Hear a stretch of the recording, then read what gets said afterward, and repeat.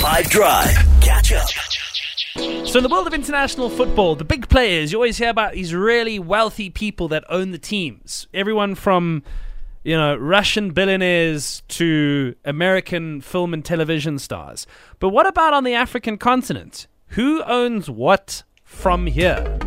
Exactly. I mean, so often we hear about these billionaires buying these teams in English football. And of course, the reason why they are buying these teams in English football is because that's the most lucrative league. That's the league that a lot of us as South Africans, as internationals, are actually watching.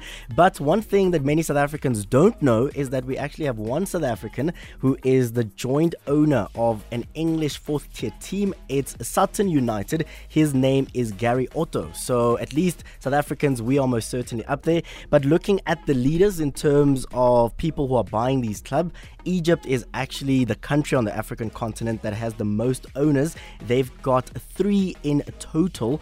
The first one is an Egyptian. His name is Nassif Souawir.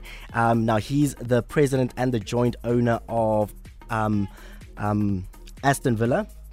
And then the second one is Nassim Al-Hin. Now, he unfortunately passed away in December, but he was the owner of Hull City. And in 2010, he actually saw their promotion to the Premier League as well. And he was also a part of that one title that they won during his 10 years with the club as well. And then the other Egyptian owner, his name is Mohammed Al-Frad. Now, he is reportedly the man who purchased Fulham for a massive fee of £30 million. Now, that was back in 1997, and he is still the owner of the club at the moment. Now, the big news that came out of Nigeria this week is that there is currently a Nigerian who's trying to make his way into English football as well. Now, his name is Dozie Umbusi.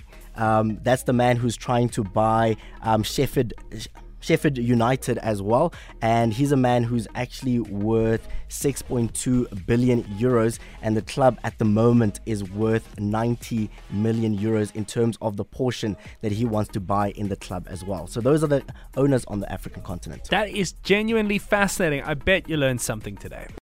Catch up from some of the best moments from the 5 Drive team by going to 5FM's catch up page on the 5FM app or 5FM.co.za.